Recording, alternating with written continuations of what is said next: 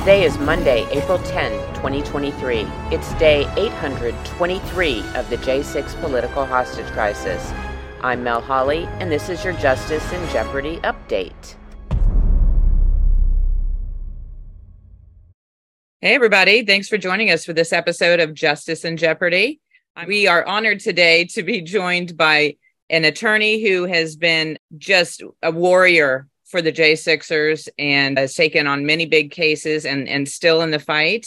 And that is Brad Geyer. Brad, welcome to this episode. Thank you so much, Mel. Great to be here. It's so good to have you here. And as I do with all of my guests, I'd love to have you just give us a little bio on yourself. Tell us who you are and how you got to be so involved with this battle in particular. I was a 21-year veteran of the Antitrust Division of the U.S. Department of Justice, where during the last 5 or so years, I reported directly to the Assistant Attorneys General and Deputy Assistants Attorney General of the Criminal Division and the Antitrust Division, and was working in a number of U.S. Attorney's offices on the global war on terror regarding procurement fraud, grant fraud, and science fraud. So we basically built that program. I began that in early 2007 and kind of wrapped it up at the end of 2010 when that program was shut down. A lot of the reasons why we have the problems we have now with ridiculous grant fraud, ridiculous science fraud, and nobody to investigate it is because in 2009, all those programs were shut down. We went to a compliance model where everybody does training and trains the tendency of everybody to commit fraud out of the system. I left the Department of Justice in 2012. I just worked as a criminal defense attorney. In March of 2020, I was in Vietnam trying to put together business interests involving a green energy distribution product.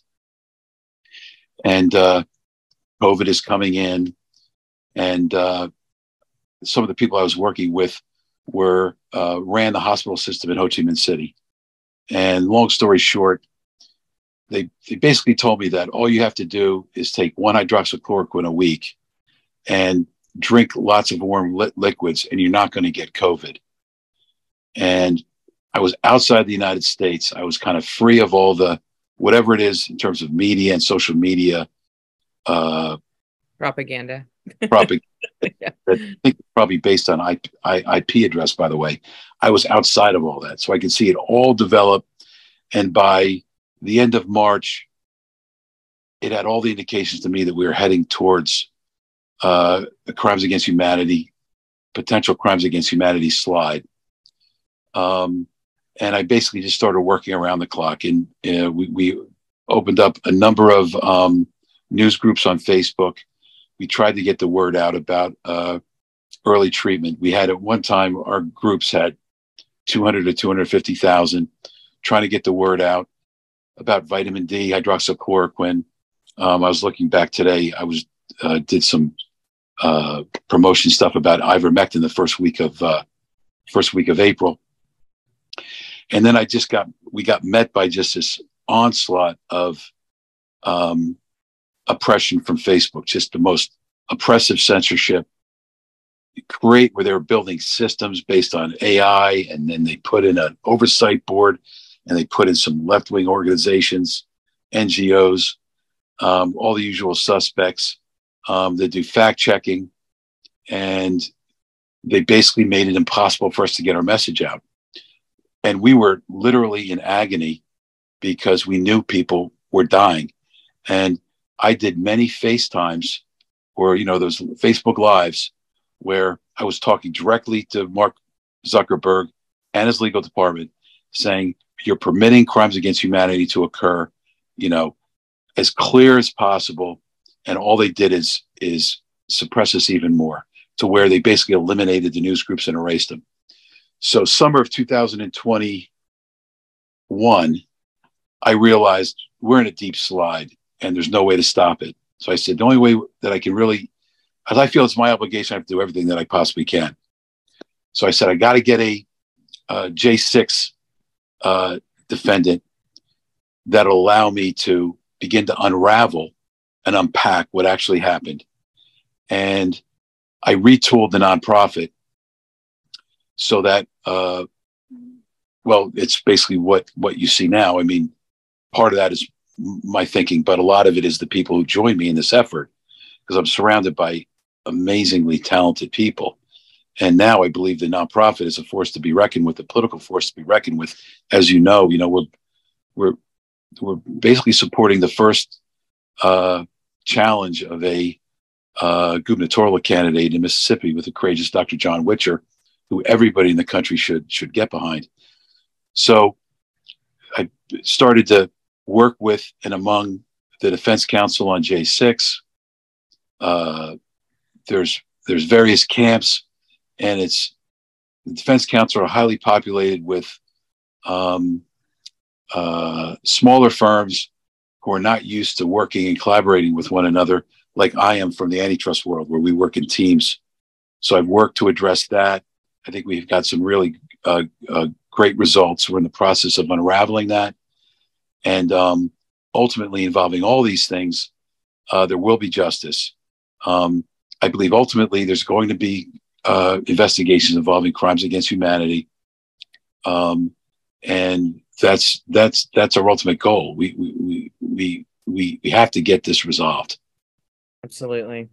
So you started working with the J6er at that point. Who was your first client? Ken Harrelson. Ken Harrelson's an oath keeper, completely apolitical. He got into being an oath keeper. He lived in Florida, hurricane zone. He met his wife, Angel, in Louisiana in the wake of a hurricane. She herself got wiped out of the family home, lived in a couple of trailers, both got wiped out by hurricanes. So this is like hard for people in the East Coast and the West Coast and Washington, D.C. to recognize this. But this is a different world. And so he started doing hurricane preparedness work. Also, as Antifa began to become more pronounced as the financing increased through a series of non-governmental organizations, some, by the way, with taxpayer funding. And they began to be funding attacks on organizations, different kinds of civic organizations and political organizations. He went and would provide security. We unpacked this, I think, effectively in the trial.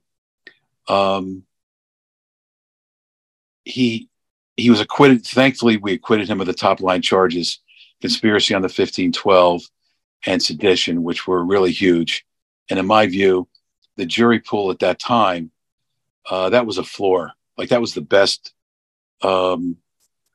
possible outcome that anybody could get. The only outcome that comes close to it was in the third trial, which is much easier because we've been, dismantling the government narrative for an additional 6 months. Michael Green was convicted of a misdemeanor in the third trial.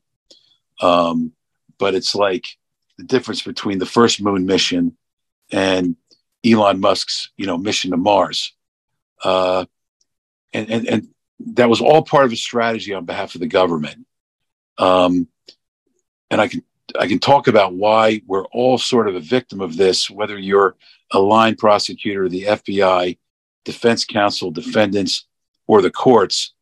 There's a reason how we all got into this situation. Would you like me to explain that? I would definitely like you to explain that. Yeah. Within days of January 6th, the Department of Justice opted to go on a shock and awe campaign. You can look up shock and awe on Wikipedia for the definition, but basically it involves treating the information space like it's a battlefield, like it's battle space, and it involves overwhelming force that forces feelings of futility on the part of your opponents, so they just surrender. And while that's very appropriate when you're conducting war outside the United States, and in fact, a lot of the junction between civil law enforcement and war zone enforcement. Perhaps the best description of this is Army CID has special agents who are active duty, and they have special agents who are civilian, and they're kind of like interchangeable, and they work in both spaces. When I was at the Department of Justice, I was going to a war zone, finding people who may have violated the law that we can get jurisdiction on, violating U.S. law, and then coming up with unique methods to get them back to the United States for prosecution. A lot of those techniques that we developed,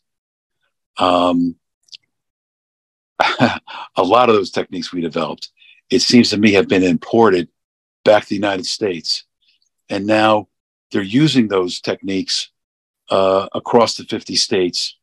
And the JTTF, they have these JTTF with thousands of agents. Those are joint terrorism task forces. And they're treating Americans like they're terrorists. This is completely inappropriate.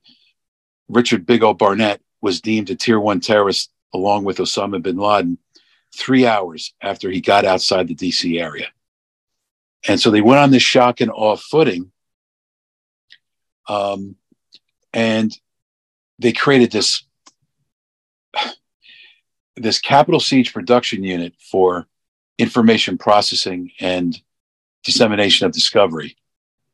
And you can see now in recent disclosures in the last few weeks, everybody's behind.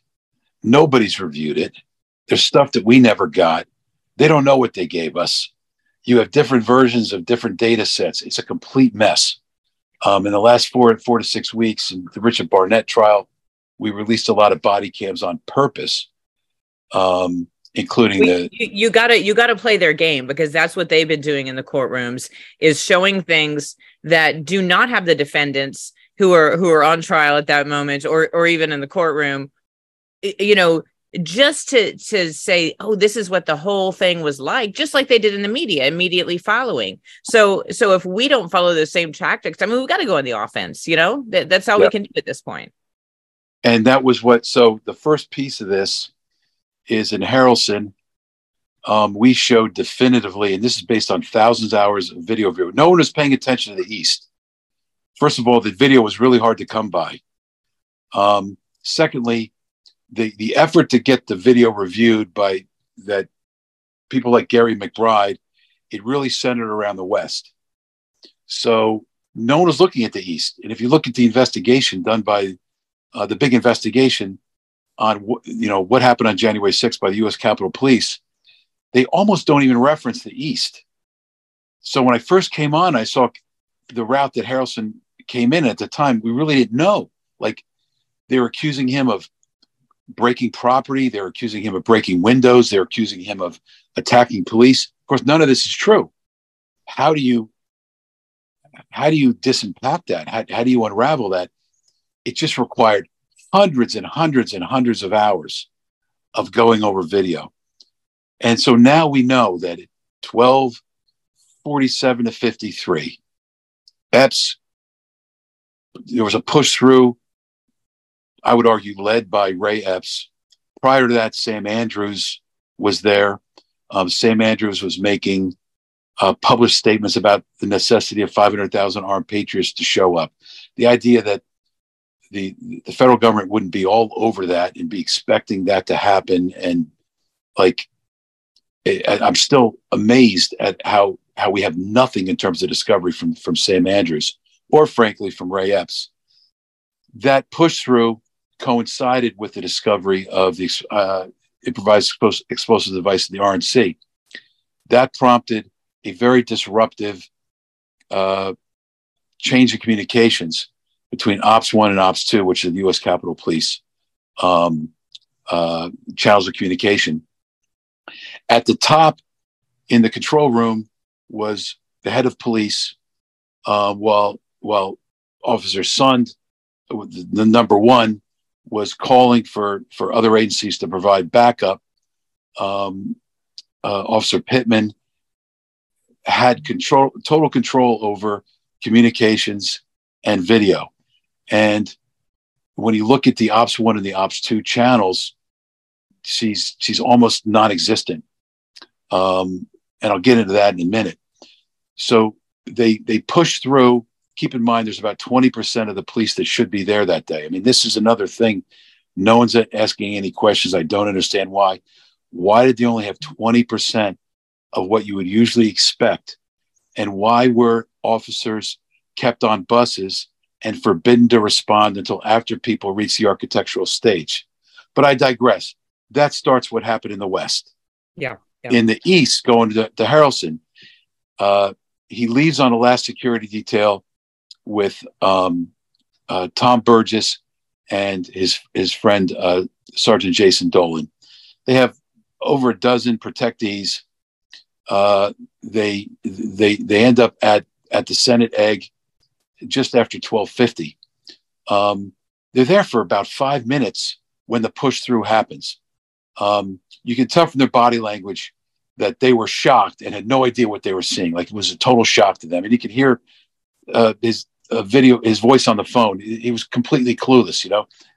Meanwhile, the government's alleging that he's leading the sedition, and they're they're editing the video deceptively to make it look like he and Dolan led the whole group, when there were already over 1,000 people that were out in front of him when they finally decided to go and chase down the protectees who had walked to the stairs.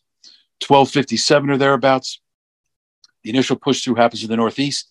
It's only about 4 to 6 people who move the barriers. Then the police spin around and walk in front like it's a parade. And you even have officers waving people on. There's an officer later on who's like waving people through the area that everybody was walking through. Most of those people had no consciousness of guilt. Less than a minute later, the vice presidential detail, which is in front of the East Steps, they start to roll out. When the last SUV wheels start to roll, the group comes through the East. The Salt and Light Brigade is there. Lawrence Legas, who's ran 3 campaigns in Chicago and led the Oath Keepers in, he's there. Many other suspicious actors are there. They push through. Again, it's pretty peaceful. I mean, they're pushing and they're doing this stuff with the bike racks, but it is not the kind of violence that you had in the West. It's basically non-violent. There's an initial line that forms on the steps. They're totally packed in, so people at the ground level in front of the steps, when you're looking up, you can't even see the line of police a third of the way up the steps. It's like 19th century architecture. It's like an optical illusion. All you can see are the 4 tactical police on the top. So anybody looking up is thinking that those 4 tactical police at the top are influencing the behavior of the crowd. Most people didn't know that the crowd kind of did a soft push through on that as well. And they just walked up the steps. They get up to the top. The outer Columbus doors open. There's a flashbang. 225 is the first door opening. That's from George Tenney coming through the Senate Plaza doors at 213. That triggered the evacuations of the people that had the nuclear codes. And then Harrelson and Dolan eventually find each other. They're on the steps, and at 2:35, you hear the national anthem being sung. That is cued by Insider 275 at the door. He takes 2 false starts. Third one, he puts his hands up. He starts singing. Everybody joins, including the provocateurs that are in front of the door. You then see the Oath Keepers walking up the steps. They were led to the steps. You see them walking up the steps. Early on, they're led by Timothy Allen Hart. You see that in one of the videos. And they make contact with Harrelson and Dolan. They're on the steps. And they're clearly seen on the steps completing the national anthem. During the last 2 stanzas of the national anthem is when the attack on the police occurred at the Columbus doors.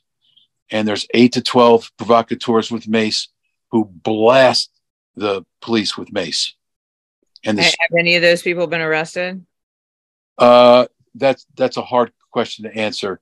That's a complicated. That would some yes, Okay. most no, but they blast the police and then they start ushering. And by the way, we have exhibits to cover all of this, so I would encourage you.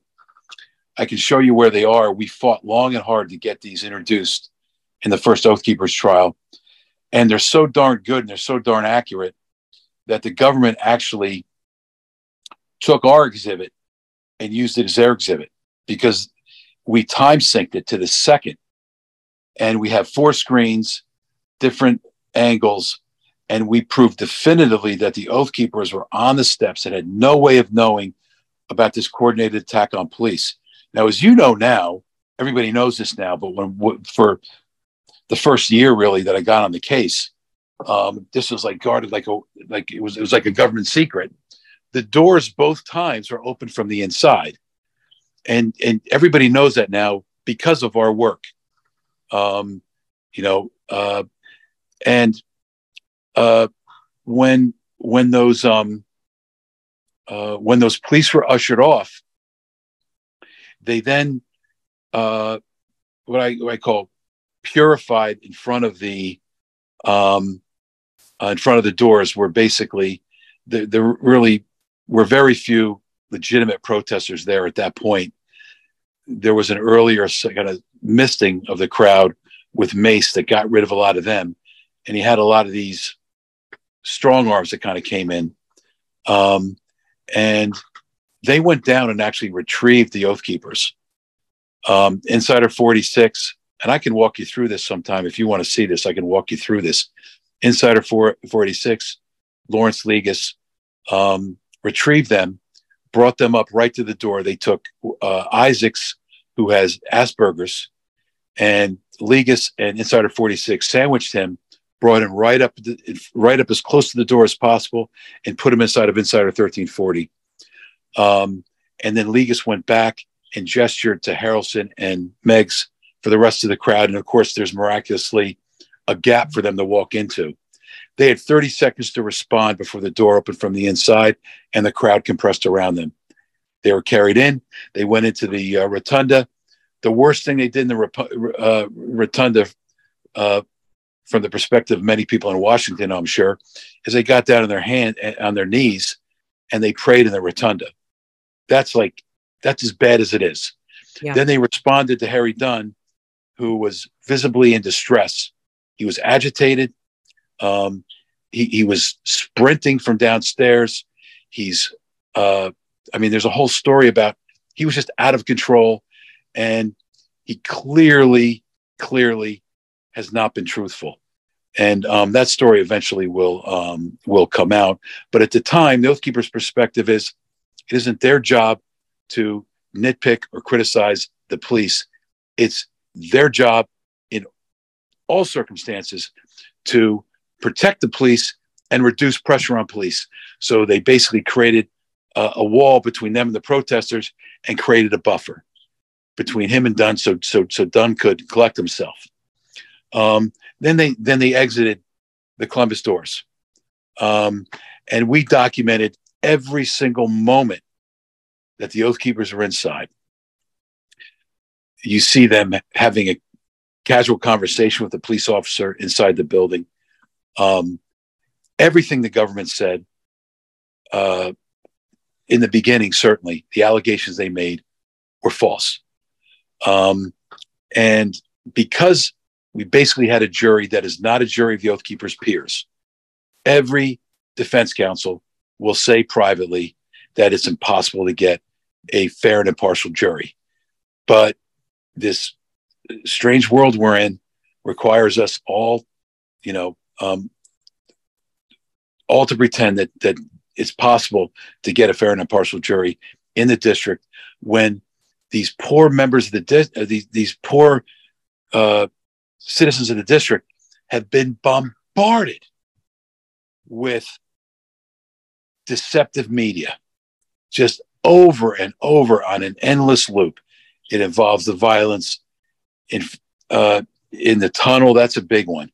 Just on an endless loop, just going like this, and the stuff involving in front of the stage that eliminates any reference to what provoked the violence. And so the assumption that everybody came to in that jury pool at the beginning of that trial was that that's what happened in the East. And the dirty little secret, and what we proved, I'm very proud of this because it took immense work, and it took immense work from experts who volunteered their time, some of whom voted Democrat their entire lives. Wow. Okay. So, Yeah. and we proved it. There was almost no violence in the East, other than the violence in front of the door. The last two stanzas of the national anthem. There was very little violence inside. If anybody's interested in that, we'll be happy to show you where it occurred. Again, it was situational. The general rule is that there was no violence in the East, and the general rule is that there was almost no violence inside. The general rule is that there was violence in the West in pockets. But in order to understand why, it requires you to dig into the video and the eyewitness testimony. Yeah, absolutely. And, there's, in talking to so many different defendants and people involved in this who have all seen different pieces of the puzzle, someone will be an expert on one part or another. And, there's things we're putting together along the way, like you've got the flare gun.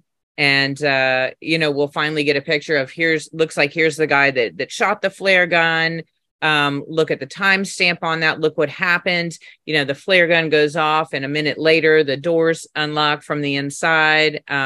We've got other people who have said right after that, also Ray Epps left the property straight down the middle. And, it's a lot of puzzle pieces and so many people working so hard to put this all together and to try to find the big solution in the end that's going to blow this all up and that's going to give us the opportunity to actually get somewhere. But as you said, we're dealing with a bias in the courtrooms, and whether that's from on the jury side, because they've been labeled they are victims in when you're looking at the civil cases, they're victims. So if in all of this, the population of DC, who's where the jury pool comes from, as well as the judges are victims in this as well. And all these people, not only are they victims supposedly legally, but they're victims of a massive manipulation of information and a forced narrative. So it makes it really hard to break through this. How do you think, what is your opinion on the defendants? And because, I've been saying for a long time that if everybody had just spoken the truth, yelled it from the rooftops from the very beginning, because I know a lot of lawyers, and I don't know what your take is on this and how you've led your clients, but are very much do not say a word, do not speak out. But I'm under the impression that if everybody had just shouted from the rooftops the truth the whole time, that maybe we could have been further along in exposing what's going on here. What's your take on that?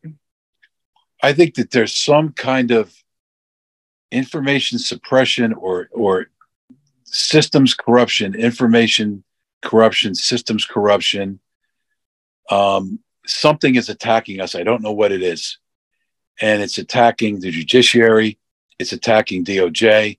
It's attacking defense counsel. I don't know if it's foreign or domestic. I don't know if it's just how information systems evolve and they've just gotten off kilter. I don't really know. But what I can tell you, first of all, I want to say I very much enjoyed trying a case in front of Judge Maida and in front of Judge Cooper. I mean, it was truly an honor. They're just I hold them in the highest regard. Totally ethical. Did as great of a job as they could. The AUSAs that I've interacted with, totally on the up and up, totally ethical. the agents as well, aside from one mistake, which was dealt with. And I really do view it that we're all kind of in the same boat, in that this is all impacting us this way. And whatever this influence is inappropriate for this influence to be having that kind of effect and that kind of an impact. And it's something we're all trying to struggle through. But it's like you're walking, it's like you're walking in cement, like wet cement. We're all walking in wet cement. The shock and awe tendency, the people that made those decisions thought, perhaps legitimately, I mean, I probably could have disabused them of this. If I was inside those control groups, I could have talked them down off the ledge. But they were, I think, earnestly acting out of concern for members of Congress. All right. I'll give them the benefit of the doubt. Setting up the Capitol Siege Production Unit was a colossal blunder. And I say that as somebody who, when I was in DOJ, I knew more about electronic discovery probably than anybody else, because I knew exactly how they did it in 3 U.S. attorneys' offices. I knew how they did it in the antitrust division, and I knew how they did it in the criminal division. And I actually chaired a working group that analyzed all electronic discovery capabilities in the antitrust division. And we were the best because we did the most international work, and we did huge mergers. So we had to process information really fast because we had these timelines. And the criminal division, we'd have 6 to 8 paralegals assigned to an investigation. When the investigation was opened, the criminal division would get 1 paralegal after the case was indicted. So the reason I'm saying that is because that's the disadvantage I know that the line prosecutors are in when they have this top-down pressure on them. You know, our system is at risk. You got to keep moving. And a lot of them don't understand, because they're not from the competition world, that what the government did is they basically asserted a monopoly over the public square, and they asserted a monopoly over one version of what happened, which is largely false. But like, if you look at World War II, there might be like 2,000 historians that each have a different take on why World War II happened. They're all different. After decades, there's still these differences in these different approaches. Those approaches were never allowed to occur. That was never, like, there was one, iconoclastic position. The protesters did it, and they're 100%. We can all agree that they're responsible, and they asserted this monopoly over that. And then they treated the information space like it was battle space. We're outside of CODIS. We're in Iraq, and we're going up against Al Qaeda in Iraq. And they kept they put paralegals in charge of that. So the line AUSAs who are going up against me in the courtroom, they carry all the risk, right? But all the performance is done in this Capitol Siege Production Unit. And I can tell just by how they name the unit that they totally lack self-awareness, right? And when you see an institution that lacks that much self-awareness, you got massive problems. And I know where all the problems start, how they fester, how they just deteriorate over time, by watching that happen when I was with the department. And that's what's happened in the Siege Production Unit. You have local productions of discovery that, as best I can tell, the local, the prosecutors assigned don't have that much control over it. It's like dictated to them. And then you have these global discovery productions. We're on like 25 or 26. Between December and January, they went from, I think it is 3 million documents to 4 million documents, right, in 1 month. Wow. Think about all the people that were tried before that. And so again, the line assistants have all the risk. And as I pointed out to them, when the pendulum swings back the other way, and the next political administration comes in, and the spirit of vindictiveness is in the air, which is happening with greater frequency as that pendulum swings. And this is terrible for our system. Our system was always driven by career civil servants. It's a whole nother aspect of this. It's really problematic. And we are all like, I'm an officer of the court. My job is to protect the institution of the court and make sure that justice occurs before the court. And it breaks my heart when I see the courts so far out in front of their skis. We've done everything we possibly can to send up smoke signals, blinking lights, throwing our bodies in front of the train. Please slow things down. We now know that they're undercover, that we found through, hundreds and hundreds of hours thousands of hours of review of body cams. There's undercover MPD, many of them. It's anywhere, I think it's over 30. Could be more. Just that you've spotted. Yeah, well, that's sort of like a composite assessment based on documents we found and based on some body cams that we found. Well, just this week, we had the video making the rounds that was posted on Twitter of you've got an undercover officer on body cam, I believe, who says, okay, so we're going in as Antifa. Well, we go undercover as Antifa in a crowd. So can you put that back in? All right, thank you so much. Yep. It feels better. You guys get sprayed? Here.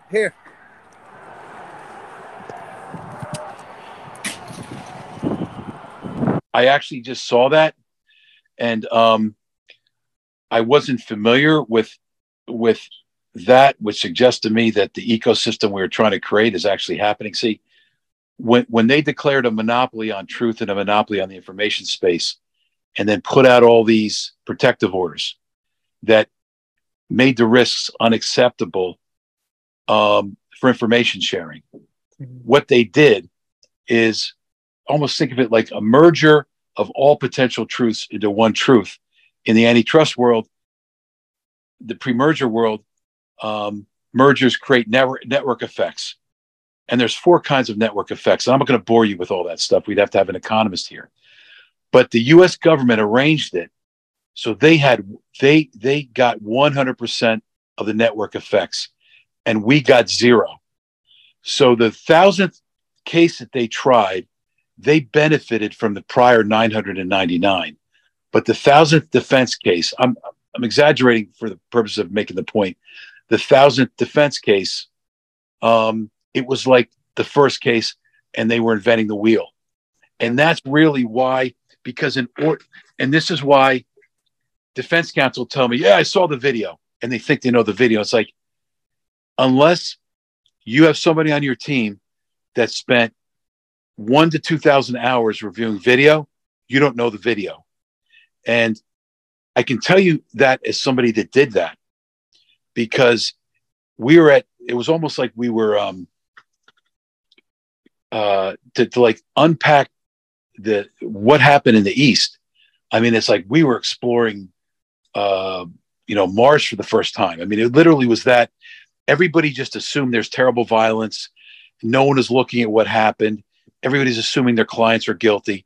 Everybody's assuming that the big red line that encircled the Capitol, that's like laser etched, looks like a Rand McNally state line. And we used to do tease the government, our filings with this stuff. We like have a little bit of fun. That if I was on conference calls where federal public defenders, it's like they crossed into the forbidden zone. The Constitution no longer applies. I'm stating it more clearly than it was stated at the time, but it's just like it was like the attitude was, everybody's guilty. There's no way that they could be innocent. And let's just try to cut the best deal. And Ken Harrelson is innocent. The Oath Keepers, in my opinion, are innocent. They did not do what they were accused of doing. I understand how the government, through the filters that they're reviewing it, I respect their position. I respect the court's position, but I can tell you that over time, we will be vindicated, because as the information, as these systems, these ecosystems are created that had previously been suppressed, by the way, with the assistance of the courts, because though well-intentioned, they want to, they're worried about future attacks on the Capitol or whatever. Those protective orders prevented crowdsourcing. So the FBI could crowdsource away. They could have teams of hundreds of people reviewing the video and garnering meaning from it. Nobody could on the defense. It was too risky. And most of this stuff doesn't mean anything until you get over 1,000 hours of review. Then it starts to make sense. And that's the travesty. And what's going to end up happening is, and how the courts, in my view, are at risk with the special J6 jurisprudence.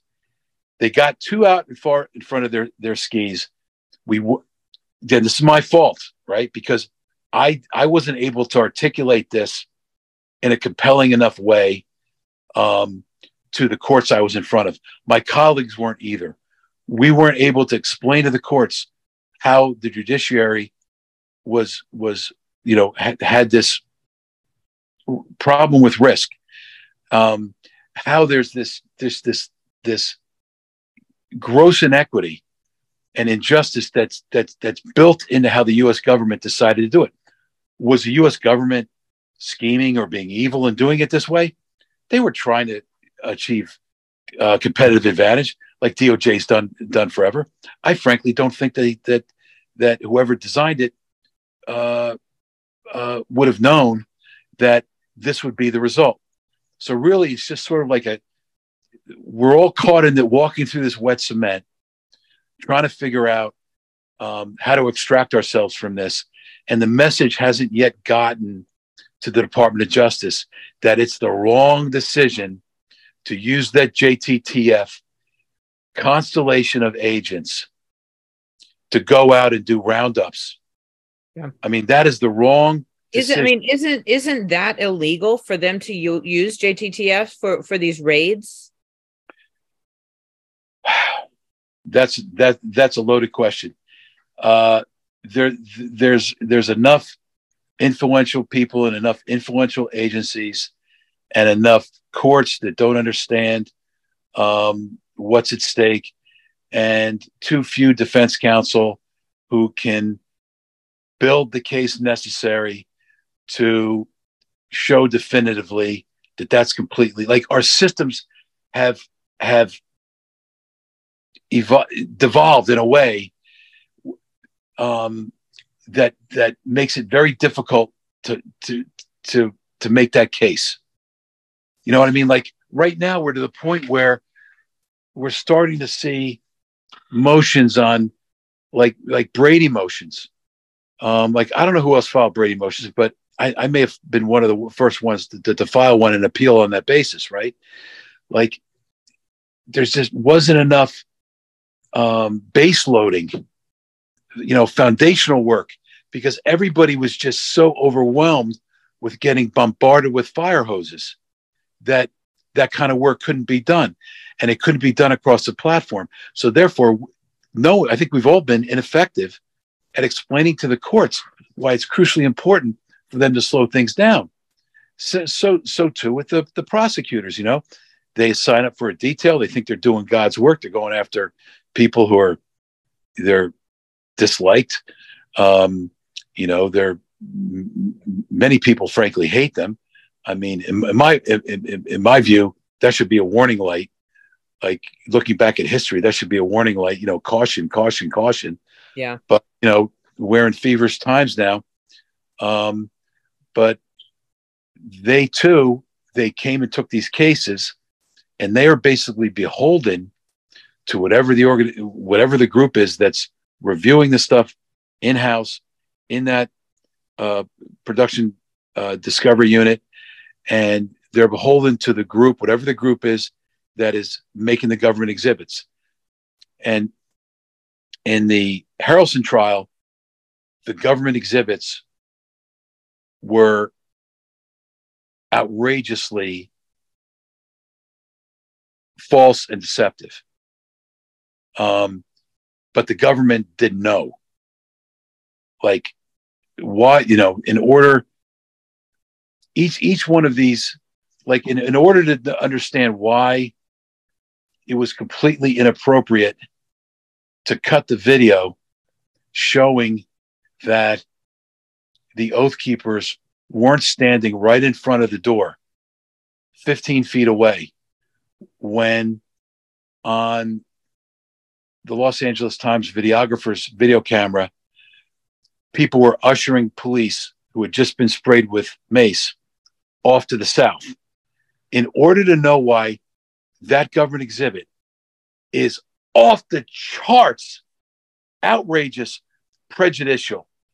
I mean, like, it is as if they altered a video to show that an alleged triggerman was at the scene of the crime, close to the body, when he was in another town.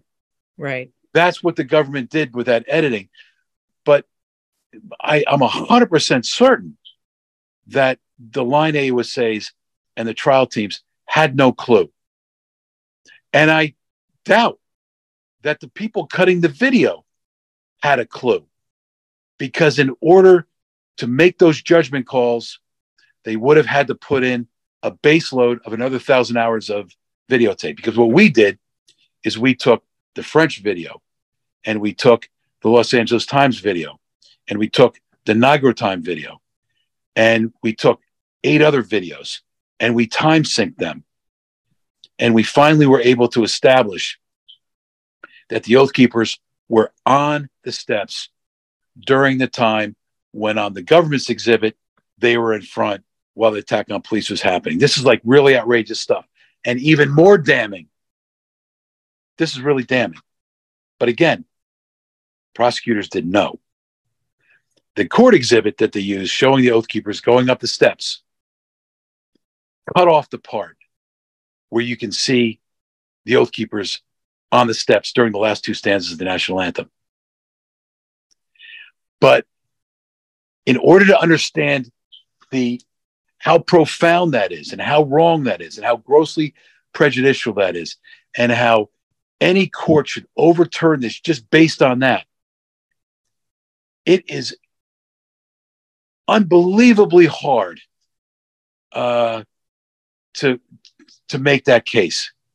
It requires so much work, and it requires many people in many different teams, sometimes in different venues, to basically properly reestablish that as truth, particularly when the government has this monopoly on the one version, and they're doing the tape loop of what happened in the tunnel without the context. And every juror coming in there is saying, Ken Harrelson, you're one of the guys that took the crutch and was hitting the police with it, right? Like, this is what we're dealing with. Yeah. So it's like we're all stuck in this terrible situation. Our institutions are being egregiously harmed, despite all of our best interests, best efforts. But in 2007 or 6, I'm so proud to be a former Fed. I still am. I love my former colleagues. I love my colleagues on the other side right now. A lot of why I'm doing what I'm doing, in addition to advocating on behalf of my clients, I feel like I'm looking after their interests too, because I believe them to be good people. I cornered the market on the concept of former Feds. That's how proud I was of it, and that I've been using that, and I can tell you that early on, it was definitely a major, major plus. And in the last 5 years, it has just gone down. I mean, people all over the country are really terrified of the FBI. This breaks my heart. Retired agents who I still work with are horrified at what they see. And again, I don't think it's the individual line agent. Probably there's good individual line agents, but it's clearly involves some some leadership and management issues. But even more so, the explanation that I think at the end of the day, and it'll take some time to unravel this, something is attacking our institutions. Something is attacking our systems, our systems management, and our information systems. You mentioned, just the fire hose effect, and I think for those in the community who are awake to what's going on in our world right now, what's going on in our country, that's how we feel. And there's the whole medical field attack, there's COVID, there's the jab, it's coming from all ends. You've got the election fraud, which of course is directly tied to January 6th, because we wouldn't have been there if it weren't for that. But so a lot of us have had to specialize ourselves on a certain topic, and that's what I have done, and it's very hard to keep up with what's going on with everything else. But my point being, we've seen things in the recent past, like the Russia hoax or the golden shower or any of these other lies that were put out in the mainstream media.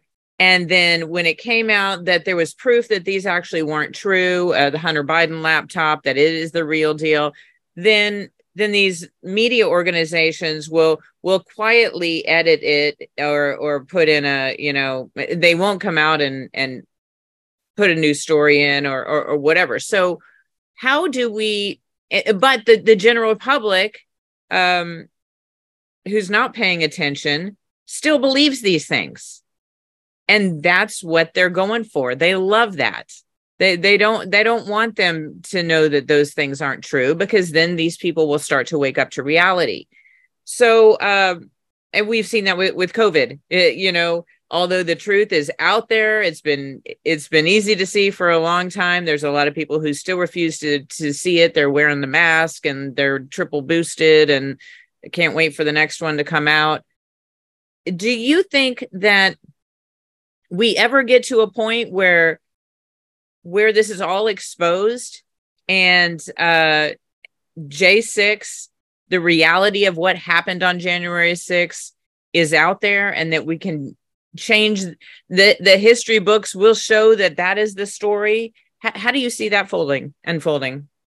Yeah, on that one, I think that's going to come out, because it's in the process of coming out. It's just not evident to everybody. This video is ultimately going to be made public, and these things that we're seeing now, the undercover officers exhorting everybody to go up the stairs, chanting with the crowd. This new one where he seems like he's like, I got to go back to being Antifa. These are like creating that framework that's building a structure that's going to, when you look at the footprint that current special J6 jurisprudence is creating, this structure is going to be like outside that footprint. Like a major part of that structure is going to be outside that footprint. And this is why I'm concerned for DOJ and for the courts. We already know that what everybody thought about the East was false. There wasn't any violence in the East. We're beginning to learn that what caused the violence in the West was police misconduct and crazy use of police force, sometimes provoked by what an expert I work with deems the torment zone there may have been provocateurs at the leading edges whose job it was to torment the police and try to provoke responses to the crowd. But clearly, when Officer Tao's running around grabbing tasers and just zapping people with tasers, and then having somebody throw a 40 millimeter round into a scaffolding, which is enclosed, and it falls short, and it wipes out a police line who all start spontaneously vomiting, that is outrageous.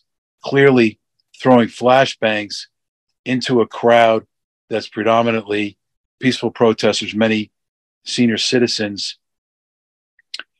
that's outrageous. A flashbang is a hand grenade without shrapnel. Yeah. And there may be two people. We strongly suspect the two people that died were hit by the flashbangs. I should say it's a suspicion, not strongly suspect. It's a suspicion. Right. Yeah. Yeah. I think one is at this point, from talking to so many people who have looked into this for so long, I think the kind of the general consensus from most is one of them likely and the other one maybe not as much. I'm learning this right now. I've been in this for how long? Yeah. And I'm learning this from you because this is the first time you and I talked about it. Yeah. Right. This is the kind of the problem. Like, if I would have had that information a year and a half ago, we would have focused on the other one. We could have figured out, we could have tasked some people to look at that area at that time. And right. But none of that stuff can happen because of the protective orders. Right. Yeah. That's what makes it so hard. And the stuff that they're sealing, it's terrible. Look, I've read the J6 subcommittee report, and it's preposterous. It's embarrassing. It's like the most amateurish effort I've ever seen. They ultimately are history will embarrass them. I have a pretty good idea what happened and why. And the long story short is that Trump, Pelosi, the protesters have a minority share. It's when you're assigning culpability. The police were terrified. They were seeking management guidance, and they were ghosted. And they also weren't getting intelligence reports, so they didn't know if people coming into the building were armed. There was, fog of war issues that could have been easily cleared up with people who were in the video control booth, observing things and putting officers at ease. Lieutenant Byrd was terrified. He wasn't terrified because of Ashley Babbitt. He was terrified because he was ghosted by his management. That's why he was terrified. The tunnel, and this is from police officers who are inside the USCP now, they're currents. They thought they had to clear out the tunnel as an evacuation route for members of Congress. Wow. So you're always wondering why they came stomping out. That's why. And of course, we know that sounds... Yeah, that would be absolutely insane for that to be the evacuation route into the fire right there. That's where everybody was. I mean, that would make no sense. I mean, and I'd like to ask another question, what you think about the evacuation. Do you think it is part of, there's got to be an evacuation plan for Congress. Okay. So is part of that evacuation plan stacking furniture in front of a door? Because that doesn't seem very professional to me, but yet that's what they did. So, we're going to have to get all that information, the texts. You have Sergeant of Arms communication chains. The bottom line is, I'm not convinced that for everybody that was earnest fear. But recently, and I used to really be suspicious of that. Now, I'm more inclined, again, like we have to think of these things in terms of thought exercises, because we've only analyzed about 30% of the information, right? So now I'm leaning more towards, and by the way, that's how you get to the truth. In prior ages, that's just how everybody did things. You talk about it in the public square, you talk about it with your neighbor, you have experts, they come and talk about it, you get varied opinions, all this stuff. This is a new feature of American life where the government says thou shalt, and then they have their 4 government propaganda ministry networks promote that, and then they lock down social media, which has a monopoly on the public square. Nobody can talk about it. This is all new. Yeah, that's so right. That is a great description of exactly what has happened, and I've never thought about it exactly like that before. But you are so right on that. And we're going to get into all of that, because that's sort of when you're trying to assign culpability, I'm looking for tells as to whether or not somebody really knew in advance, and played it up for the cameras and all that stuff.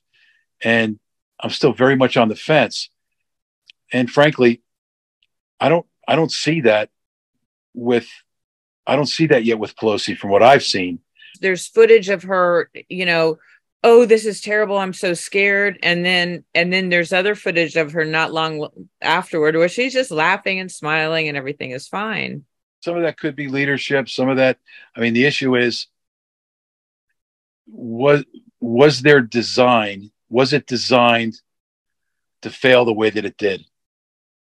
Is this incompetence, or was this an engineered situation where they created a massive wave of people hitting into police who weren't properly trained, who were understaffed, who were ghosted in terms of management oversight, were blinded? Like all those cameras, we now know there's 44,000 hours or whatever it is, of which we don't even think we have 14,000, by the way. We think they have that all wrong, and that there's cameras that have been removed inappropriately, even from the stuff they gave us. But all those cameras, are coming through a control room, and they're monitored. You could have put police at ease. You could have, the responses of police don't make sense until you realize that they were all blinded and they had no managerial control. Yeah, that makes a lot of sense as to how so many people responded, because you do have a lot of police officers, and having been there, not in a place where something extremely violent was going on, like the tunnel or anything like that. But, we saw that they were overreacting. And then when you go back and everything that we're seeing that's coming out, you've got some of these guys who seem to be leaders in trying to get things going, like whether it's Tao or, whoever. And he shot me directly in the face as I stood there videoing, doing nothing, and no violence was going on around me. And it was, very early on, and I was there as media, and that's what I was doing. But it's and then you see these other officers, you see the fear and the confusion, like they're abandoned, like you're saying. And then we've got the other officers, from the MPD who are having the conversation, I think on the east side, and they're saying, we were set up. Why didn't they bring us in earlier? What the heck is going on? So you've got a wide range of emotions coming from all of these different officers. And, it's in my opinion that some people did know what was going on. Some people had a job to do, and they were doing that job, whatever it was. And then others were completely in the dark. I think that's right. And I think that it's reasonable to think that some of the things that happened were by design or were reckless. I'm talking about the early meetings in advance of January 6th, where because of turf issues, one hand didn't know what the other was doing. People were left out of meetings. People had, as is the case in Washington, people have different, internal political squabbles, that have nothing to do with the election or anything like that. And, but when you look at the key events of the day, I mean, none of it would have happened if they just properly staffed. That's all they would have had to have done. Yeah, proper staff and megaphones and directions, because the only people who were directing people were these instigators. And if the police had been up there saying, do not come any further, you're going to be arrested, any instructions like that, probably 90% of the people would have left. Big voice was not brought out until the night. So there was one, you can hear it. I want to say it was around benchmark 2:00. No, maybe it was 2:00, I think, thereabouts. Maybe 3:00. I'm hazy on this because you can barely hear it because it was so loud you could barely hear it. It was underpowered, and most people didn't hear it. So they made an attempt that nobody could hear, and for some reason, they used big voice in the early evening. And you're absolutely right. If a police officer would have just walked up and down the line and said, "We're bringing in reinforcements and you're all going to be arrested. You're committing felonies. Please leave," it would have been over. Yeah. And nobody did that. The police acted ambiguously in many instances. Like in the East, and I want to be really, I want to point this out. The police in the East deserve, this U.S. Capitol Police deserve a lot of credit. You can see in the interactions with the police, they didn't wear body cams. The crowd likes them, and they like the crowd. It's very evident. When they're at the door, particularly at the second breach, at the door open at 2:30, they're blasted in the face with mace and chemicals and everything else, just hosed down by 8 to 12 people, as I said. And nobody went for their weapon. They just stood and took it. Because, and my working hypothesis on that is they realized that something was wrong. They realized that they'd been put in a bad position. Something wasn't right about this. The worst thing they could do is respond with force. And as a result, I think that those police officers in the East, one name that comes to mind, I know I'm not going to mention his name. I've seen the name tags and such, but they deserve a tremendous amount of credit. Of course, they're not the ones getting the awards. It's Lieutenant Byrd. Right. Preposterous. Yeah. I mean, the circumstances mitigate what he did, but that's homicide. And Harry Dunn, who was out of control, he's downstairs in the crypt, and he to somebody carrying a flag in the crypt, he yells, "You have 1 fucking minute. 1 fucking minute. You're hurting us. 1 fucking minute. You're hurting us.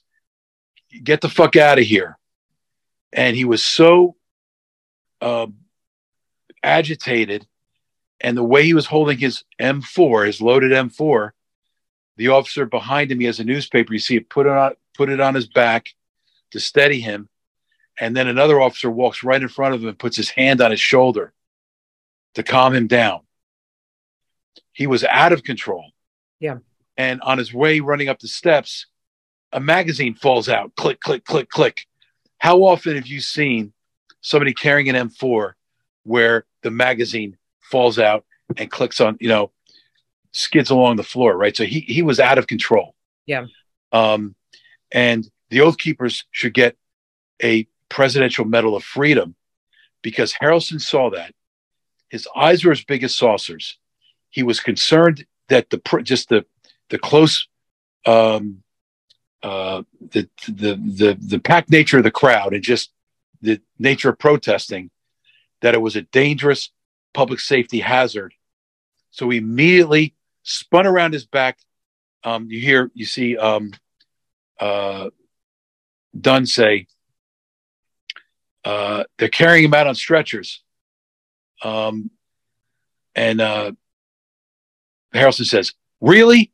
A moment later, he spins around and he starts creating a buffer around Dunn. Dunn's agitated. He's holding the M4 in a low ready. This is not good.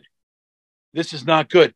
He starts basically creating a buffer around him, clearing out to just make Officer Dunn feel comfortable. And when I talk to him about it, he will not criticize Officer Dunn. He's like, not my issue to criticize an officer. I am there to support the officer. I'm not there to be a critic. Like this is how these guys. To this day, he doesn't. That's amazing. I haven't gotten a political opinion out of him. I talk to him pretty much every day. Until this last transfer, he's in Lewisburg, much better treatment. Yeah.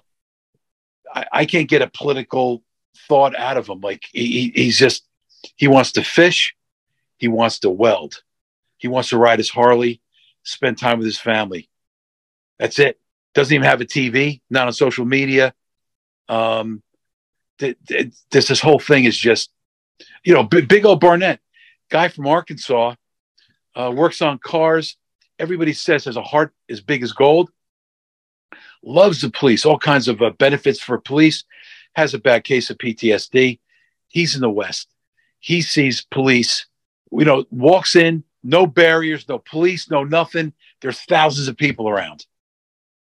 He walks in, he sees a column of police come in, and they're batoning everybody. Flashbangs come out, and a crowd yells, "He's on fire, he's on fire, put him out." He takes out his camera, he starts filming. He filmed the entire time. And he's badgering police. He's mad as a hornet. He's badgering police. He leaves he goes in Nancy Pelosi's office. You can see the video. Anybody looking at it can determine if he had freedom of movement when he was carried over the threshold. We see for yourself. You can draw your own conclusions. He thought he was going to be trampled by the crowd. We think the video shows that. He walks around. He goes into Nancy Pelosi's office. He's posed there by two photographers who take the famous picture. He bleeds on an envelope. He thinks he has to dispose of it. He brings it with him and leaves a quarter on the desk, or leaves some change on the desk to pay for the envelope. He leaves that without his flag. And then he is badgering the police officers because he wants his flag. And for that, he should be, criticized. But, the state of just how things are in DC, this poor guy that they snatched out of, that they designated to be a tier 1 terrorist, that they snatched out of Arkansas, who should be just home with his wife and family, in my opinion. And by the way, that's what we hear from inside the Capitol Police. Current officers believe that everybody should be home with their families. They believe that they were set up. And yeah, it would be nice if we could get a signed letter from a huge amount of them. Anything that we could get. And this is a story. We'll see if that story comes out. But there's some issues in Capitol Police, and no one can really talk. I mean, that's the bottom line. Nobody can really talk. Yeah, I mean, I was told there were NDAs signed before that day. Lots of NDAs. Were they specific to January 6th? No, this is a practice that happened in recent years. Okay. Yeah, no, it's unacceptable. And, the Capitol Secret Police have offices in other cities. Yeah. I mean, oh, yeah. And frankly, I have to criticize members of Congress on both sides. They provided underwhelming oversight of DOJ, of the intelligence community, the antitrust division, their monopoly enforcement has been abysmal. They're basically, from my vantage point, out of business. To have allowed this to have devolved the way that it did. And Congress is just not, I don't know if it's that they don't have, I mean, sure, it's lobbying, and sure, it's all the money they're getting, and, all the stuff you hear. But I think also, I just don't know if they have the deep expertise you need. One of the best guys on antitrust, believe it or not, is Jerry Nadler. Oh, Jerry Nadler, yeah. Yeah, I mean, he actually has like real chops when it comes to antitrust. But in terms of oversight of the antitrust division, the FTC, to have all these, to allow these monopolies to emerge, and to allow the U.S. government to stomp on the First Amendment through social media platforms as an agency with the government. I mean, it's totally illegal. Oh yeah. And I just can't believe, I don't know why they're allowing that to happen, because it's bad for all of our children. It's bad for subsequent generations. I mean, that's what we're all in this for. I mean, I'm in this because J6 is a diversion effort. The dragnet, the JTTF resources that suck all the law enforcement resources away from larger actual problems. It's all a diversion from what are mass killings, tortures, and killings in hospitals. Yeah. And, I think that ultimately some of that is going to be determined to have been crimes against humanity. They'll be treated as such. And part of what we do is we figure out why, how, you're asking, how could judges, prosecutors, and defense counsel and defendants are all kind of like in this system, and nobody can break out of the system. And it's the same thing in our nation's hospitals. There's a lot of drivers, but certainly, standing orders and billing codes that basically allow you to make $1 million if you code something C19, step up oxygen supplementation, give them remdesivir for a $6,000 bonus and a 20% bonus on the total bill, continue oxygen supplementation, depress respiratory function, go to assisted breathing, then vent, get a $50,000 bonus, ICU, wait for the money to run out. When the money runs out, speed things up, get them over to hospice. If they even get that far.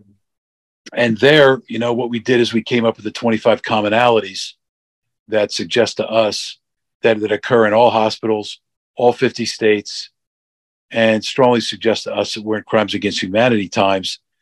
And part of what I do and why I do it is because I believe that there's still people inside the Department of Justice, inside these investigative agencies, that are struggling to be heard, are struggling to cobble together with ASACs to implore upon the RAC that they should make a real push with the 7th floor of the FBI and investigate actual crimes, actual mass killings. And, we think these things function together. We think they're all part of the same set of problems, and it's threatening the viability of our nation. And I used to have a longer timeline when I thought about how we were kind of descending into the abyss. Yeah, they've sped it up. I think they've had to speed up their plan because they didn't expect so many people to wake up. And incidentally, that was the strategy for the Wolfpack widows, because we have Wolfpack widows, and I don't like giving away our strategy to the bad guys, but they listen to everything we say anyway, probably, or we have to at least accept that as a possibility. But a lot of those Wolfpack widows were basically awoken through that process of watching their loved one tortured and killed. And so Yuri Bezmenev, who I became familiar with in the late 1980s when I was in college, the 4 stages of decline and all that. We're at the end of the 3rd stage or early 4th stage. We have to at least accept that as a possibility. That has to be one of our models for understanding reality as a working theory. We're in the late 3rd stage, early 4th stage. And he says that it's basically impossible to deprogram once you get to those stages.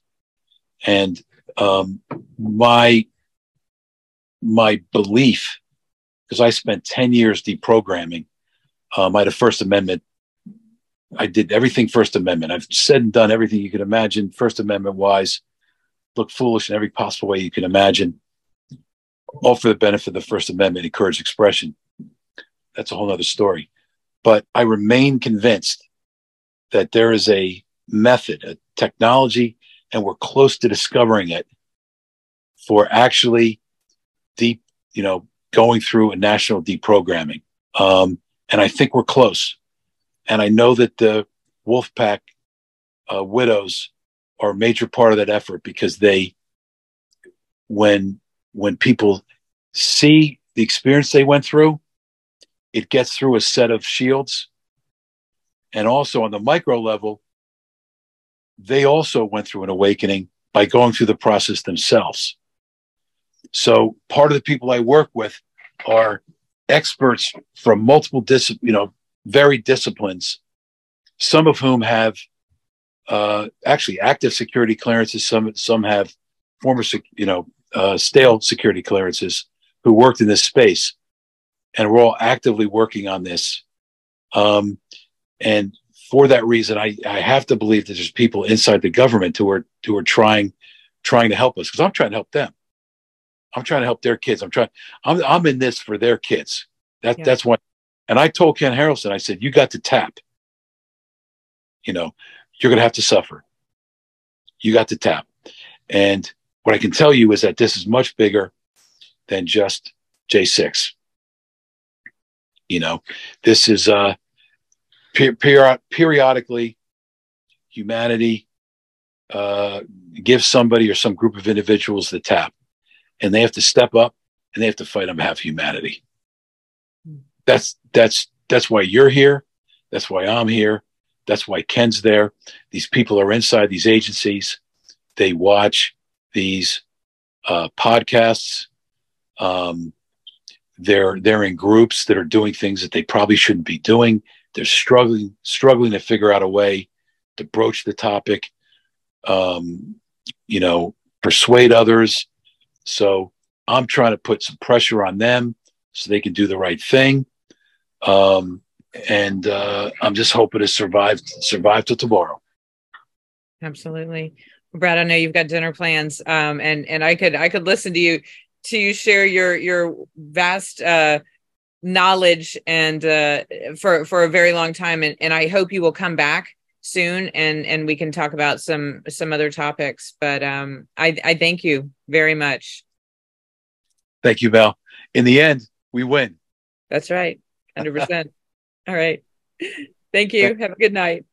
You too. All bleed the same red blood of patriots. Make honey great again. I guess we feel like we're servants, and we have a product out there that's really cool, and we're raising a lot of money for different groups like yourself. Grown and bottled in America. It looks just like President Trump. Where can people order this honey? It's a very easy site. It's called MakeHoneyGreatAgain.com. Sales code MEL.